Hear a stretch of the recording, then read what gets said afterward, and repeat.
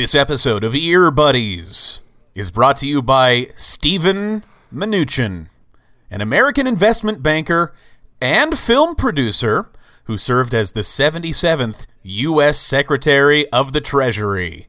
Steve Mnuchin!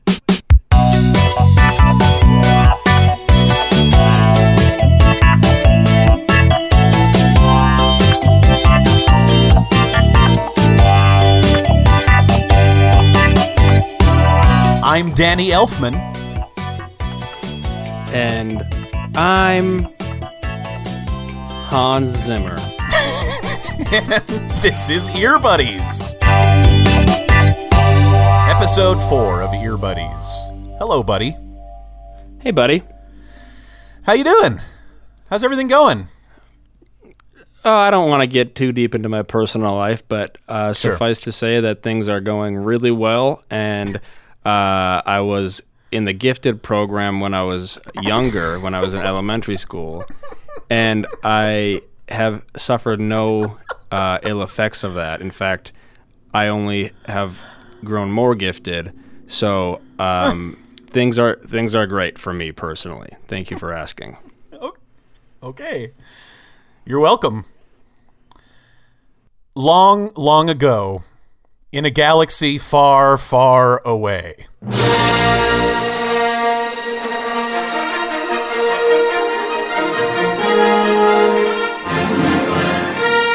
Episode 4, the one about movie music.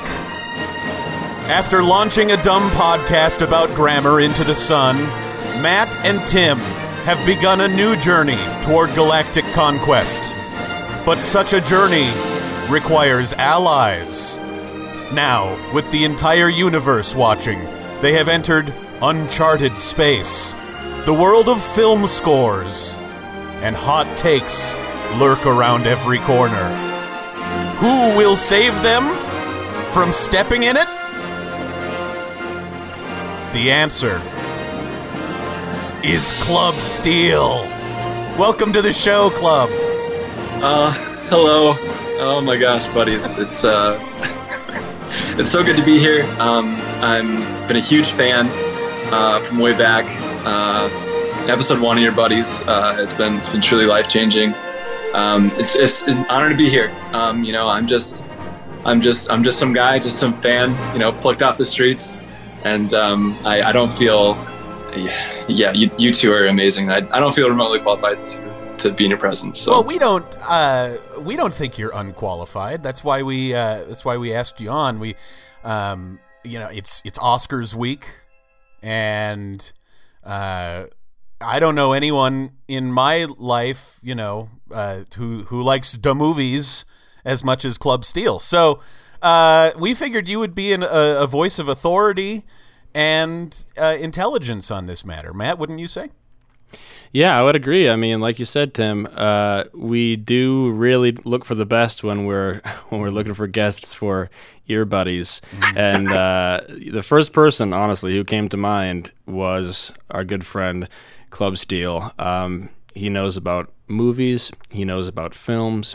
He knows about this podcast, and it's great to have you on here, buddy. Let's start with unity, with something everyone can agree on, and that is, probably, if you ask just about anybody, who do you think is the greatest film composer, living or dead?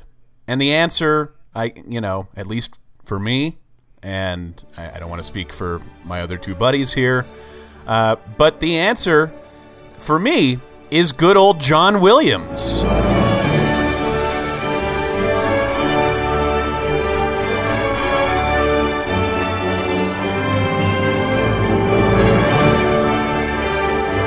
I mean, how do you deny it, right? Club, where do you fall on the John Williams takeosphere? Where are you? I'm pro John Williams. I'd say he's pretty undeniable. He's pretty, much like our last president, pretty unimpeachable.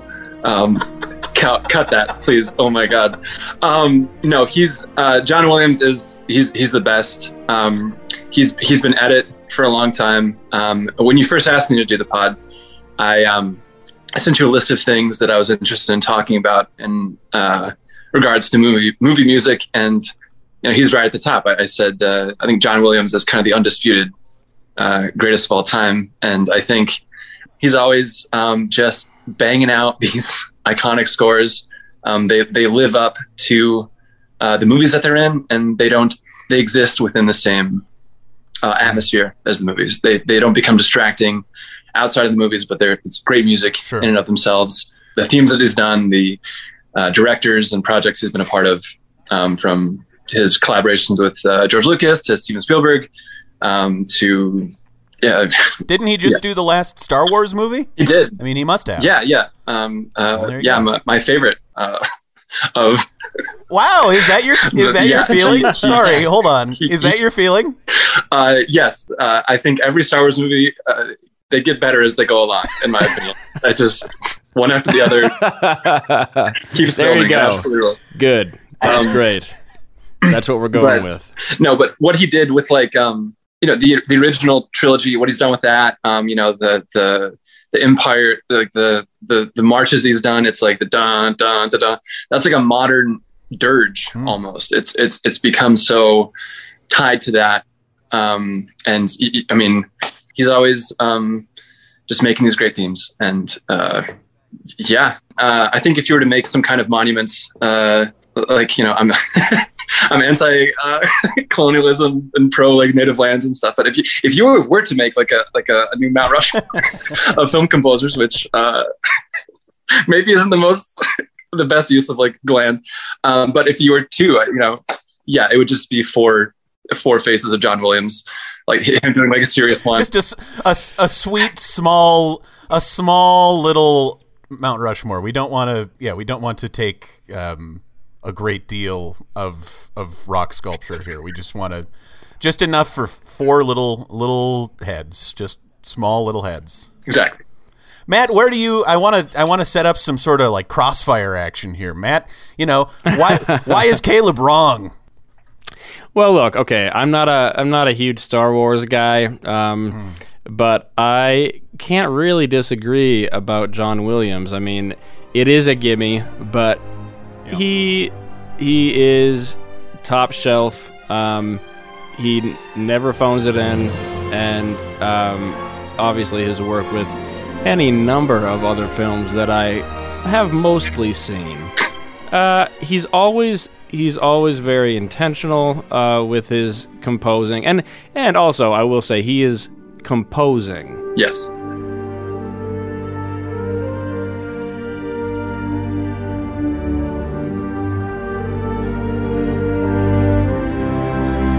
Writing, he's writing scores and not soundtracks, and we don't need to get into the weeds on that. But he is an artist, and I really just can't thank him highly enough for what he's done for our culture.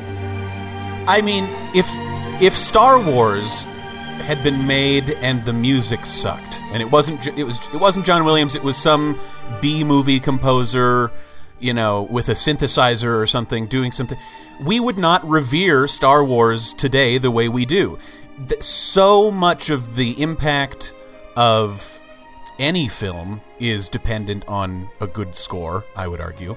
And John Williams he created the mold that everybody is working with now today, I think.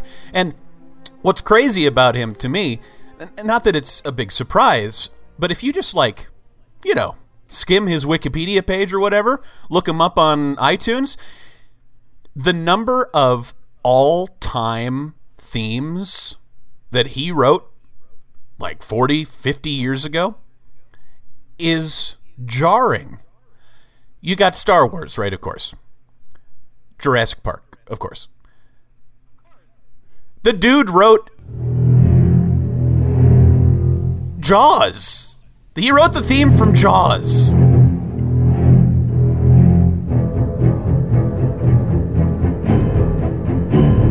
And amazing. And then he wrote this.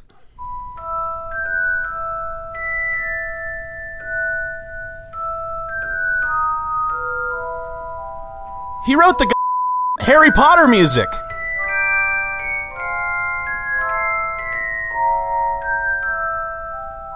To say nothing of why I love John Williams is he's old. I mean, well, he is old. That's true. But he's old-fashioned. Matt, you pointed out, I mean, he is a composer. You can see him writing on a big score paper or something. You know, like he's writing these big, bombastic, romantic themes that take the forefront of a scene, right? You notice the music when you're listening or when you're watching a movie that he scored. You notice the music, and that's intentional. There's so much intention and lyricism in his writing, and you're meant to be swept up in those Star Wars themes and the Harry Potter themes because he's the GOAT, because he's good enough that he can come in and flex on you and say, here's a theme that you will remember for the rest of your life. We're going to crank it way up in the mix right now. It rules.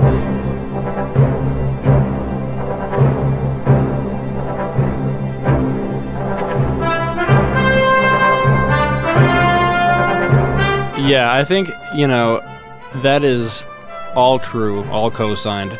I would say a huge thing with our buddy John is, that meme that, I hope it's on its last legs, and I think it kind of is, but the one on Twitter where they say, he always understood the assignment. Yes. John Williams always fully understands the assignment because, there are many, many, many themes that could work for any movie. I'll say it. Right. Why the dark minimalism of the Jaws theme? Why the mode and particular instrumentation and this sounds dumb, but particular notes of the the Hedwig thing, right? Like that is writing, for a movie, and you know what the movie is, you know what the emotion that you want to invoke or convey or whatever, and because of his ability to somehow never miss. That's why he's got to build that little Mount Rushmore for himself in his garden. Caleb, here's a question for you. You are a film aficionado. I think it's safe to say you love films. That would be safe to say.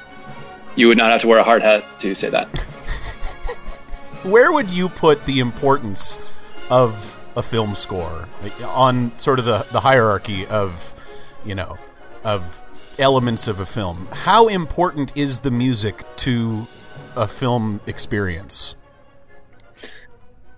I've never been to film school, but film movies are an audio and visual medium. I guess we're going back to like talkies, like old school movies. Those did have music, obviously, the little,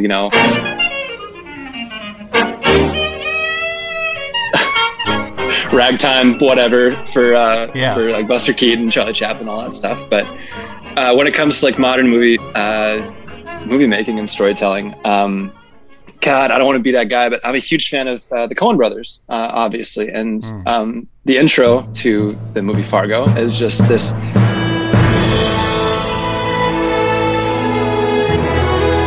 Like you said, just bombastic, sweeping. Carter Burwell is one of my favorite composers. He absolutely rules. It's oops, all bangers all the way down with his discography. Yeah. But you just see this bad. Whatever, little car driving through, the Minnesota winter, and just this score just comes in the background and makes it epic and enormous, and it sets the stakes for the rest of the movie, even though it is like a small crime movie. And I think the Coen brothers have been very good and selective about how they use music in their movies, and I admire that especially. And they surround themselves with collaborators who understand the assignment, as Matt previously excellently stated. So I think, like, even in a not so good movie, do you remember the movie The Founder with Michael Keaton about like the what's his name, the guy who stole McDonald's from like the McDonald's. Oh, the brothers. McDonald's movie. The McDonald's movie. Yeah. Yeah. Rick. That movie's not very good. It's not a very good movie. It's probably. Well, speak for yourself. I'm not gonna rate it. Oh yeah. From my perspective, it's just not a very like engaging at all. But Carter Burwell does the score for that movie, and this I listen to the score all the time. It's so good. Like I don't know what it is about it, but he elevated the material to something that would have been, just completely forgettable to something I'm still talking about, whatever. Did that movie come out 10 years ago or last year? Nobody knows. It truly does not exist, but Carter Burwell put in the work, and he made it his own. But I'd also like to say that a score has to understand the assignment and exist within the reality of the movie. That's the thing that I think about John Williams. You can't hire him for just any movie. It would be silly. I mean, obviously, you probably can't afford him in many cases, but even if you could, if he were doing pro bono work, it's a very specific. It's our blockbuster. It's blockbuster score. Exactly. Yeah. It would be weird if he scored a Coen Brothers movie. I think every composer has his or her place, and I think that is a good segue to move to our next composer to discuss, and that is Hans Zimmer.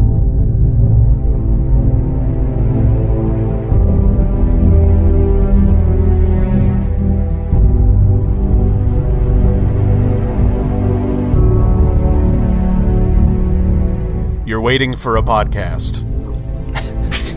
A podcast that will take you far away. You don't... I can't remember the rest of the... I'm not going to keep doing this. But Hans, our guy. He's, I think, sort of the crown prince of composing in many eyes. I think, maybe if you think, okay, so John Williams, who's next? A lot of people would say Hans Zimmer because he gets these huge tentpole movies. Matt, you have some beef. Let's hear it. I sure do, Tim. And look, I do want to start by saying, I like his stuff. I think it's great. But I don't think you just think he's a jerk. Well, no, I will. I will lay this out a bit. So, okay. He definitely, like you mentioned, Tim, has become, I would say, in the cultural imagination, probably second to John Williams. I have a problem with him because of how he operates. And I would like to share that with you now. Please. I'm so excited. I'm so excited for this. So, Hans Zimmer, he started off, as many do, just kind of writing his own stuff and getting some lucky breaks and being able to step up to the plate and do a great job. And now he is running a factory. A factory of what, you may ask? A factory of film composers. He runs a production company called Remote Control. And this production company is responsible for the careers of all kinds of composers who, we know and love. For example, Danny Elfman. For example, Ramin Djawadi. He wrote the Game of Thrones score.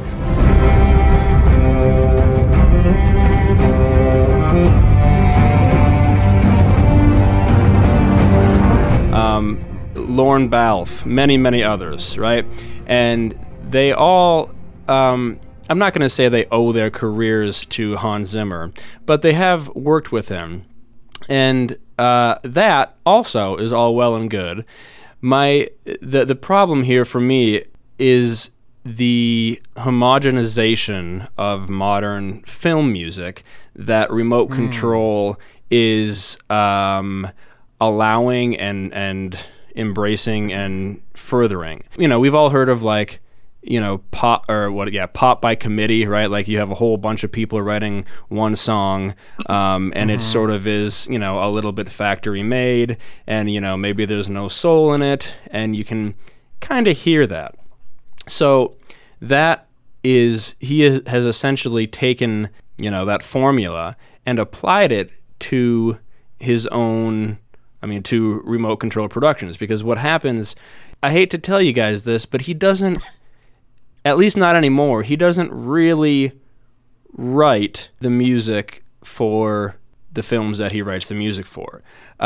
Is this like a James Patterson situation? Is it like... Absolutely. Oh. Does James Patterson also do this? Well, yeah, every book with his name on it has a much smaller name underneath it, and that's the person who's actually writing the book. Patterson just usually writes like a 1 or 2 page like concept or something like a for treatment. The story, and right. And then someone just, does it in his style because he's such a big deal now. He can just, and so he churns out a book every like 3 weeks as a result. So we wonder why Hans is so prolific. This is definitely partly why. And again, in saying this, I don't hate the music. I think, by and large, it's pretty great. The ostinatos and big dark build-ups and sort of synthy 80s type, soundscapes.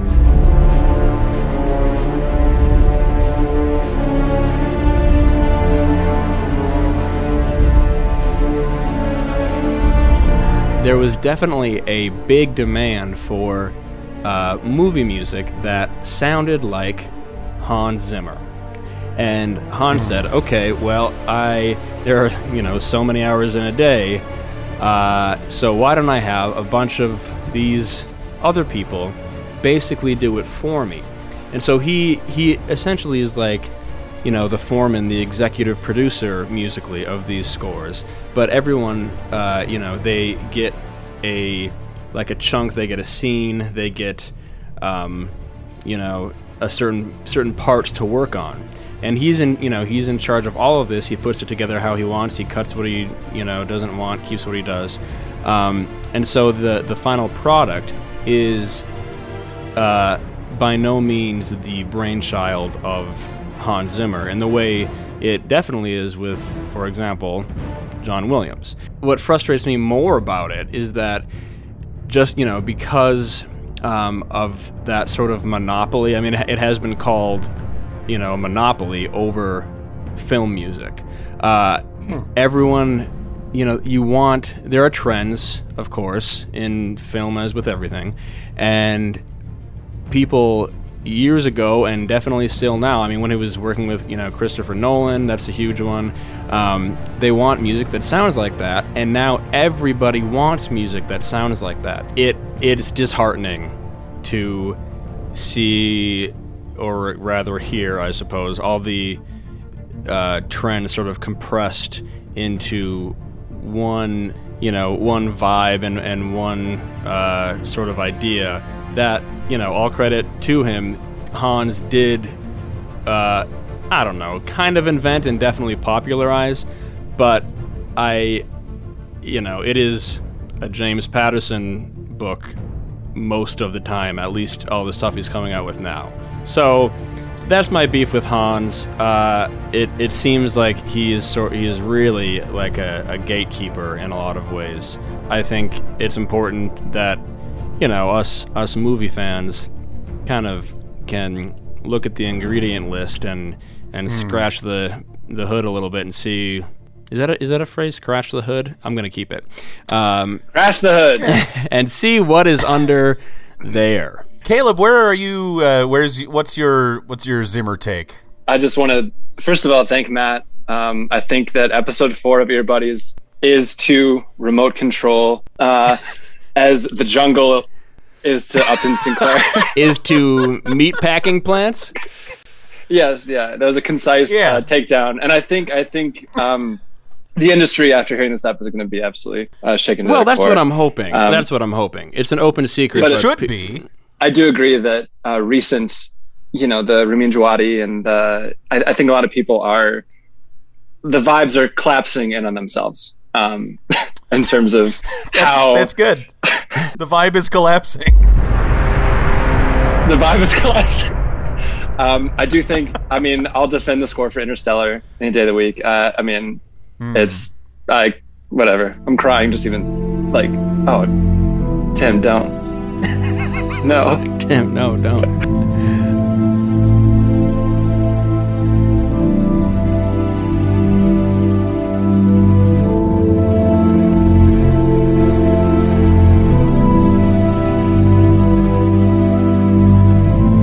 You put it to me, Caleb, before this episode. You said he will write an incredible score and then like coast on it and just phone it in for the next 5 or something. Yeah. Right? That's kind of there's that's your thesis? Yeah, I've only watched YouTube videos about it, but you have certain scores that they'll just write treatments for, and that'll just be the final product. I'm not sure what the term is exactly, but like you'll find composers reusing their scores for different movies. That's especially common in the more recent blockbuster fare. Like I think half the music in the first like Thor movie was like temp music from other movies that was just slightly changed. It's called the temp track, and I'm going to bring it up later. But you're exactly right. I mean, that's exactly how it works. Can I just go to bat really quickly? Sure. Yeah, we've really been dragging Hans through the mud. Go ahead. Well, let me just say that what he did with The Lion King is all-time stuff. I mean, and of course, this is the 90s. This is a much less cynical version of Hans. This is...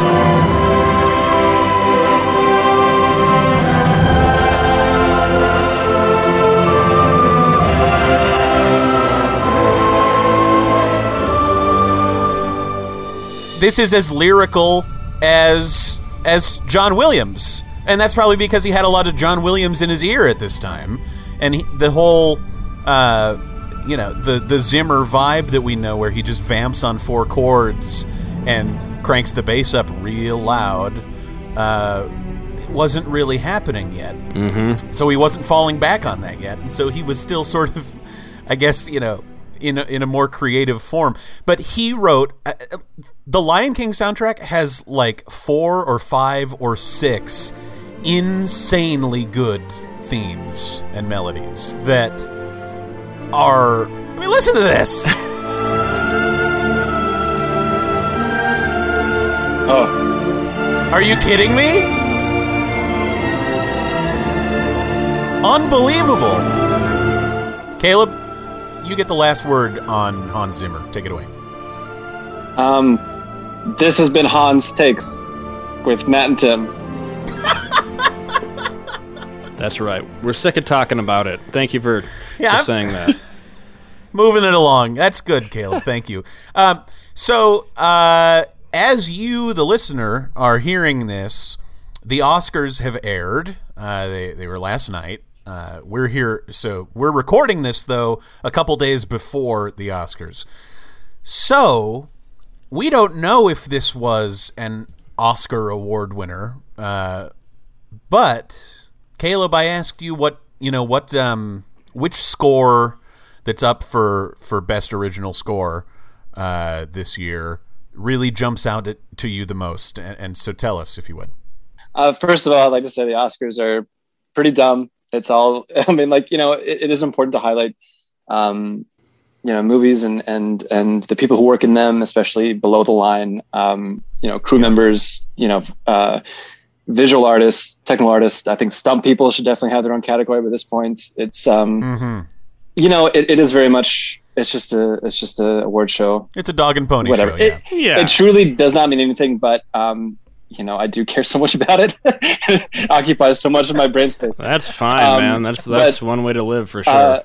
The nominees this year, I think, for Defy Bloods, you got Terrence Blanchard, who's done a lot of Spike Lee stuff throughout the years, just perennial great guy. James Newton Howard, I think he did a great score for Nightcrawler back in 2014. I think he's another one of the guys. Let's see, but who I want to talk about is Emile Musari, who did the music for Minari.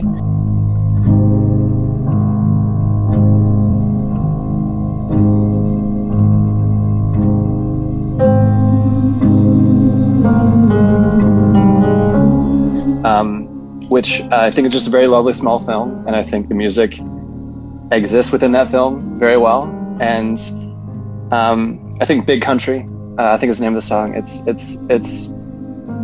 good. It's very good on its own, but within the universe of the movie, oh god, it's very lilting, and I don't have the correct words for it, but it really does it for me.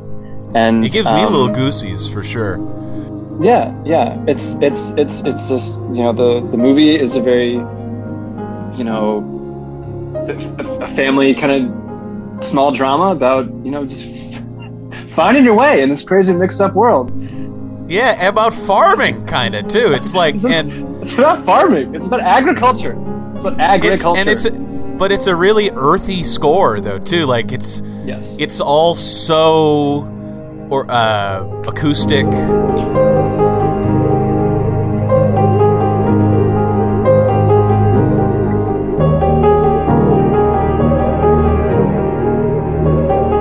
And the way he uses vocals to double some of these melodic lines just rules. You're right. It's really, there's heartbreak in all these chords. It really is lovely.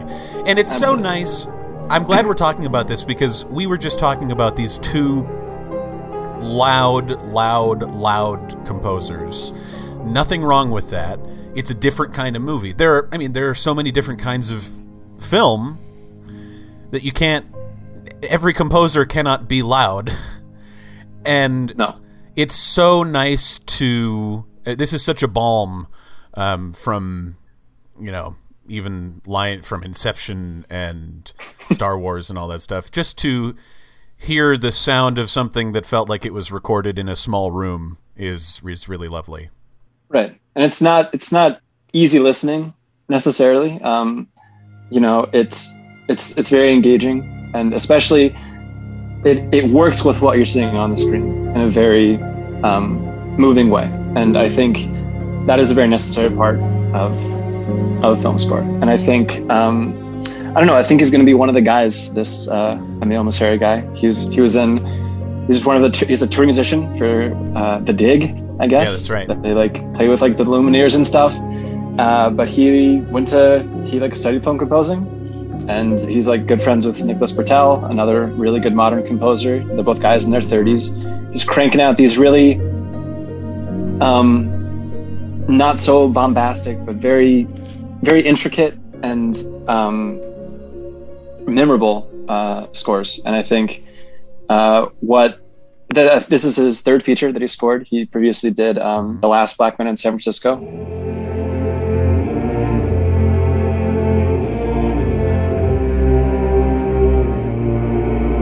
Which is an excellent movie, and the score for that is very different and epic, and has a lot of bombast, but also very melancholy and it's so good. It's so good, Tim. The use of vocals. It's so cool.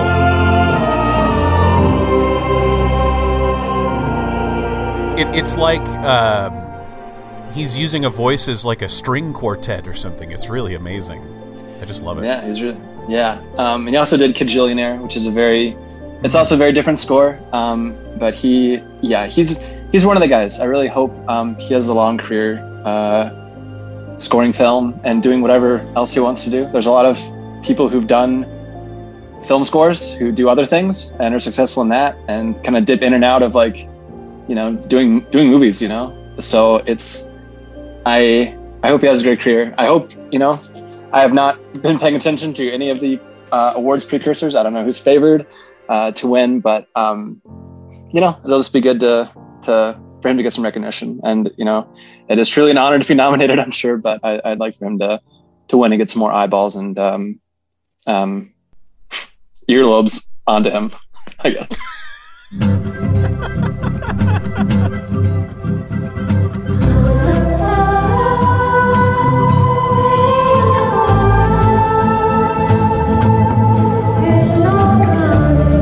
The Oscars are a local contest and they don't matter, but they do matter in the sense that, like you said, you get more eyes on work like that. and that is something that I think like that's worth winning, because then the chances of being able to do more, I don't know, whether it's more intimate or more non-traditional or just different, like let's see, what's his name, Ludwig Göransson, I caught his name on the credits of most episodes of Community way back in the day, because he did music for them, and then he became Donald Glover's producer, Childish Gambino, and then he scored the Black Panther. And so he just really rocketed up there. And it was, he's a Swedish guy, and it's just phenomenal because he, didn't come out of nowhere, but he was doing something different than, like a big Marvel movie, right, would often do. And he went to Africa and, figured out how to, work with all the talking drums and the, shikaris and everything like that. And a story like that is like, I want more of that. And that is why I want, someone good to win this Oscar. It's why we want to see remote control abolished and destroyed. Right, or at least regulated. I mean, I feel like you can draw a correlation between, as you said, sort of the homogenization of film music with the homogenization of film. We've heard Scorsese talk about how sad he is sort of about the state of cinema these days, because we're all just box office chasing, and every week there's a new big action tentpole and expanded universes and all this stuff. And less eyeballs on small stories and small to mid-tier cinema. And so maybe, I don't know, maybe is one a symptom of the other? Maybe. It seems like there is such demand for big droning 2-chord scores, that a la Zimmer, that maybe there does need to be a factory for that kind of music at this point, which is kind of a bummer to think about, but it makes you appreciate the Emile Mosseris of the world even more. Yes, exactly. Ear Buddies will return in a moment.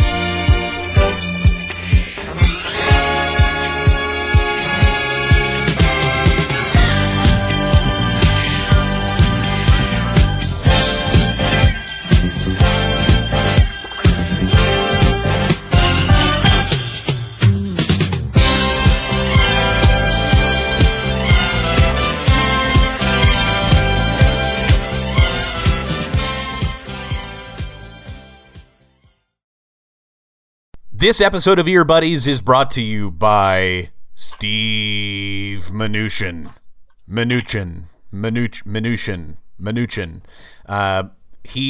He was in President Donald J. Trump's cabinet.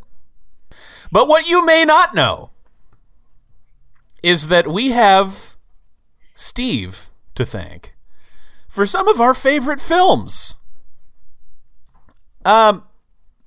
Such as the Lego Movie, Edge of Tomorrow, Mad Max Fury Road, Batman v Superman: Dawn of Justice. And Tim, don't forget the X-Men franchise and everybody's favorite film, Avatar. I mean, that was Steve. The guy is busy, and I don't know how you do it. How do you keep track of every dollar and cent in the entire nation and run a camera for some of the finest movies ever made? Where does he find the hours in the day to do that? He wakes up in the morning. It's 5:45 a.m. You got to start early for something like this, right? 5:45 a.m. Yeah, that's right. He says to his assistant, "What's the dollar amount right now?" He tells him the dollar amount. He says, "Is it going up or down?" And he works with that information. spends the rest of the day staring at the U.S. Mint, watching it work, watching it tick.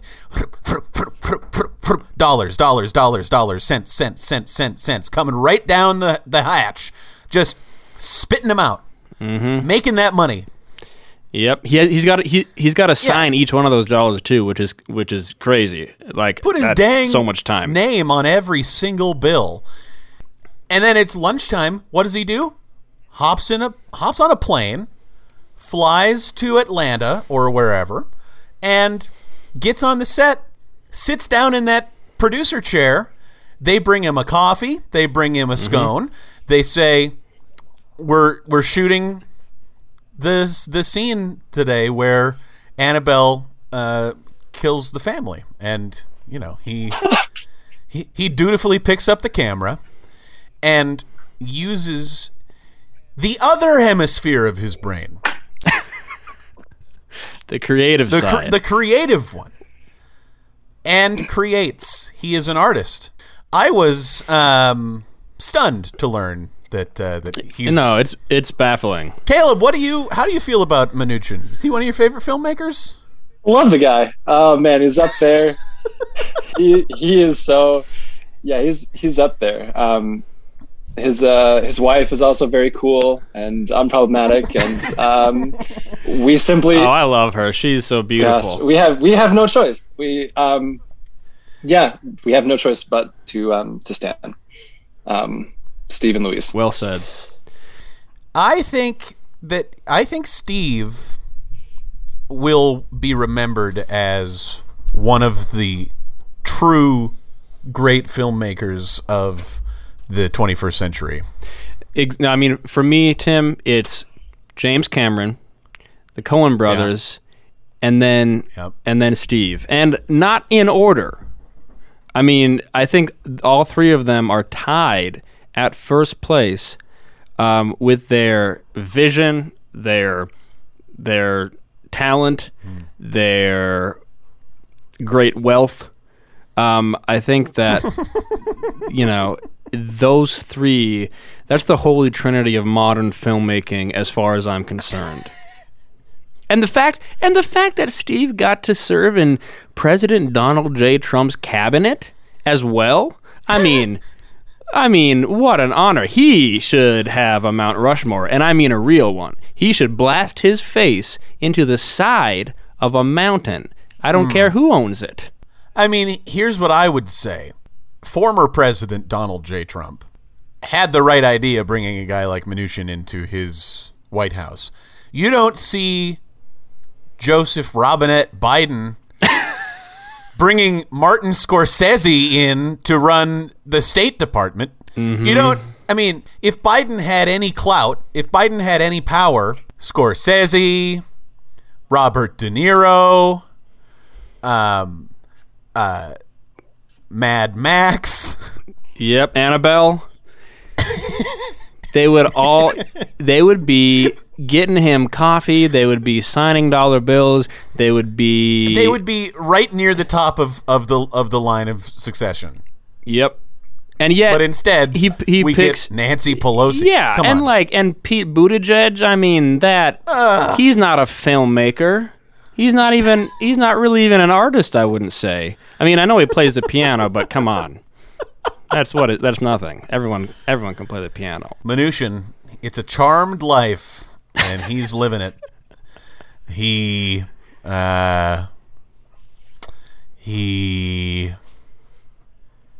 I just... Yeah, go ahead. Can I just say, it seems like the Robinette has become the new, like, Hussein in terms of, like, middle names of presidents. I mean, they're both equally good for different reasons, so I get it. But just to add a little, like, flavor to it, like, nobody, it was, like, a J for old Donald. Yeah. John, I guess, if you had the time, but to really use all your mouth and say Robinette. Yeah. There's no shortening that.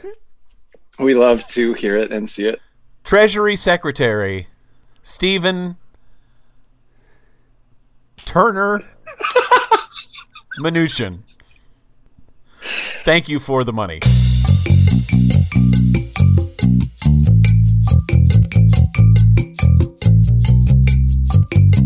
It's Ear Buddies. You got 2 ears, but you got 3 buddies today. Caleb Steele hanging on with us, buddy. Thanks for popping on here. We appreciate it. Oh, it's been a joy. It's been a supreme joy to my day. It's show and tell time. What do you want to share with us today? First of all, I'd just like to say it's springtime and I'm in love, and my girlfriend has introduced me to a lot of new music since I've known her. And the first time we spent a significant amount of time together, we danced until 5 a.m. in her studio apartment, just listening to music from each other and just having a great time. And Caleb, that's great. It's wonderful. I'm very in love right now. I would kill for a girlfriend. Anyway, she said, "Do you like Phil Collins?" And in my mind, I rolled my eyes and I said, "Oh, she's going to play something from the Tarzan soundtrack," and which is an Oops All Bangers soundtrack, obviously. I was going to say, don't you dare say anything bad about that. It does have its detractors, but no, I will not besmirch the good name of Tarzan, the A-Man. But she played a song for me, which I had never heard before, from Phil Collins, called Against All Odds. Parentheses, take a look at me now. How can I just let you walk away? Just let you leave without a trace. When I stand here taking every breath with you. Ooh. It's not a love song necessarily. It's more of like a song of yearning, of like a love that was lost. But there's such an emotion in his voice, and coupled with that familiar kind of corny earnestness of a Phil Collins that everybody knows. Oh, it's so good. You're the only one who really knew me at all. So take a look at me now. There's just an empty space. There's nothing left here to remind me. Just the memory of your face. Oh, take a look at me now. It's so good. It's really made this last month fantastic. And every time I hear it, I'm reminded of that night. And it's a great song.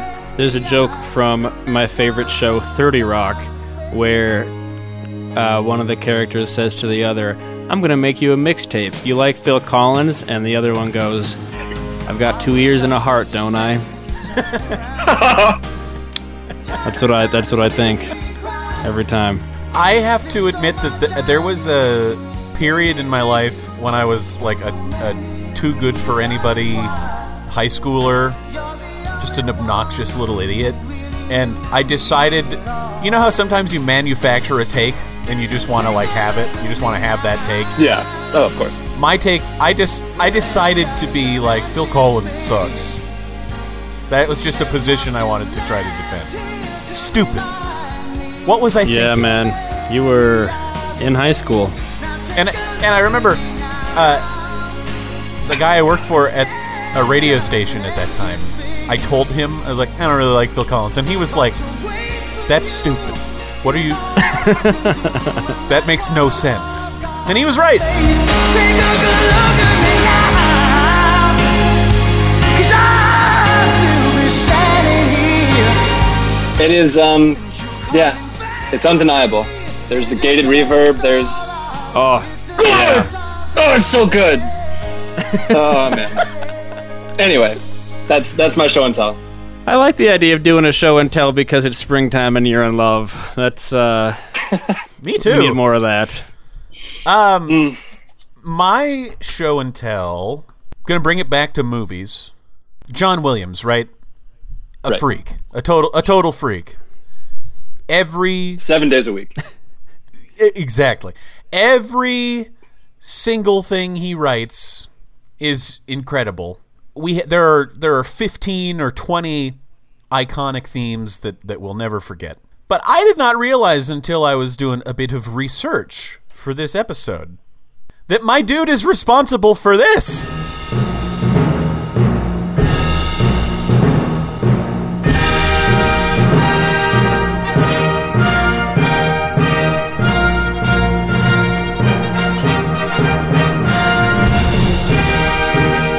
John wrote the Olympics theme. I did not know that. My jaw is on the floor. That rules. What a king. What a king! The very best. The very best. If you want big horns and big old timpanis, first guy you call is John Williams, if you have his number. I thought the ancient Greeks wrote that. Honestly. Yeah, it feels so timeless. It's that timeless, yep. I'm Bob Costas, here back with... And I'm Michael Phelps, and I can win a gold right now. Oh, I love it. Oh, that's remarkable. That's there you go. That's classic John right there. So just a very simple show and tell. Matt, what do you have for us? Sure. So I'm gonna bring the vibe down, and I apologize for this. So Caleb, you were hovering around the idea, the concept of a temp track, and a temp track, to put it simply, is just what it sounds like. It's supposed to be a temporary track, a piece of music that you put in. Well, you don't, but a film person would, like Steve Mnuchin, perhaps. Steve Mnuchin might do that, yeah. Right, if he gets around to that. But it's placed in the first drafts of a film to just kind of evoke the vibe of that scene and like what the director wants it to feel like, which is fine, right? I mean, like you can. It's not hard to write something where it's like, I want it to sound like this, but not this, right? Write your own thing. So great idea in concept. However, just to circle back to this, these Hans Zimmer and his cronies and his mentees, I suppose, is the kinder word. They very often his buddies. His buddies. They very often just they put something in as a temp track that maybe they wrote before, and then they're like, oh, this sounds good. Let's just do this. Why write anything else? So kind of lazy, but I suppose it works. What I want to show you is a tune called Adagio in D minor by John Murphy. And I'm going to start it, and you will have heard it before.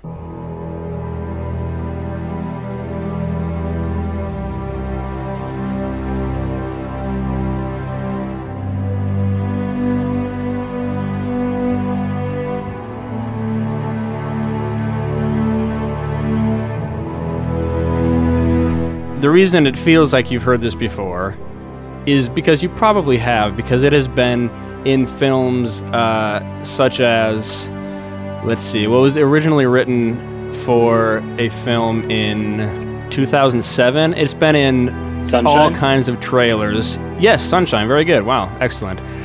It's been in X-Men, so Steve signed off on that. It's been in a bunch of pilot episodes. It's been in Star Trek. It's been in video games. It's been in all kinds of things, and it is just one of the most common sort of emotional chord progressions. And if you play this progression and you put strings over it and some piano, it's gonna work.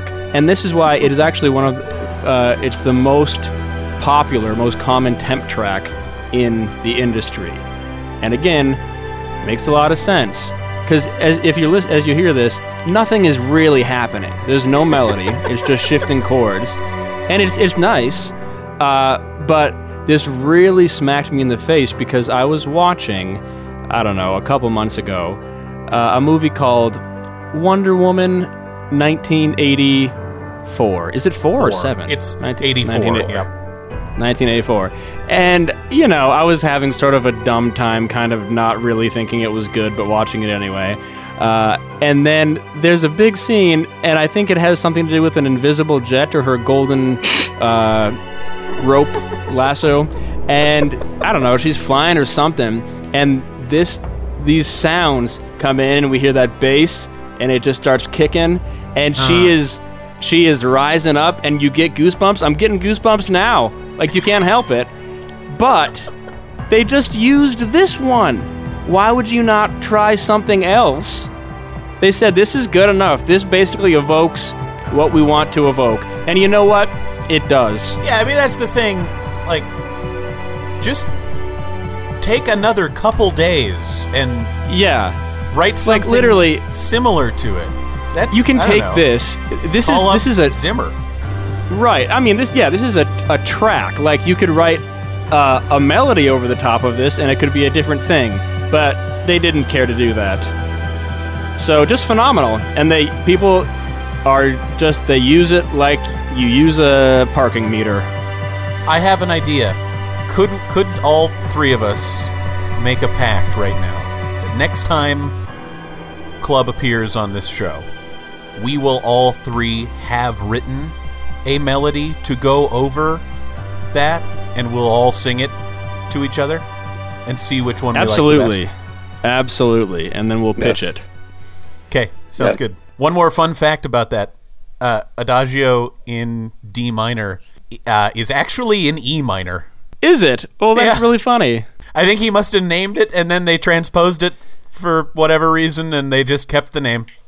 And he said, well, I can't change it now. Once again, it's, D minor. You know, put in the temp track. Well, can't change it now. Change the key. It's just we're deeply committed to questionable decisions here. So yeah, I just wanted to kind of end on a real downer. Thank you. Hope you guys appreciated it. Caleb, as always, a smashing time. Thanks for being here. It's been a great time. I truly love talking to you guys and listening to you, and it's nice to have my buddies in my ear, I guess. And if we had a Patreon, what tier would you contribute at? I would just max out my income every month. I mean, I'm not gonna. You're not at the IRS. I'm not gonna tell you how much I make a month, but I would send my entire paycheck to your Patreon to support your endeavors. That's good to know. We're putting the feelers out. It's good to know that at least one person would dedicate his entire income. That's good. Yeah. Caleb, what did you learn today? We'll let you have the last word. What did you learn today? I've learned so much. I've learned that I love you guys, and you're the best. No. We love you, buddy.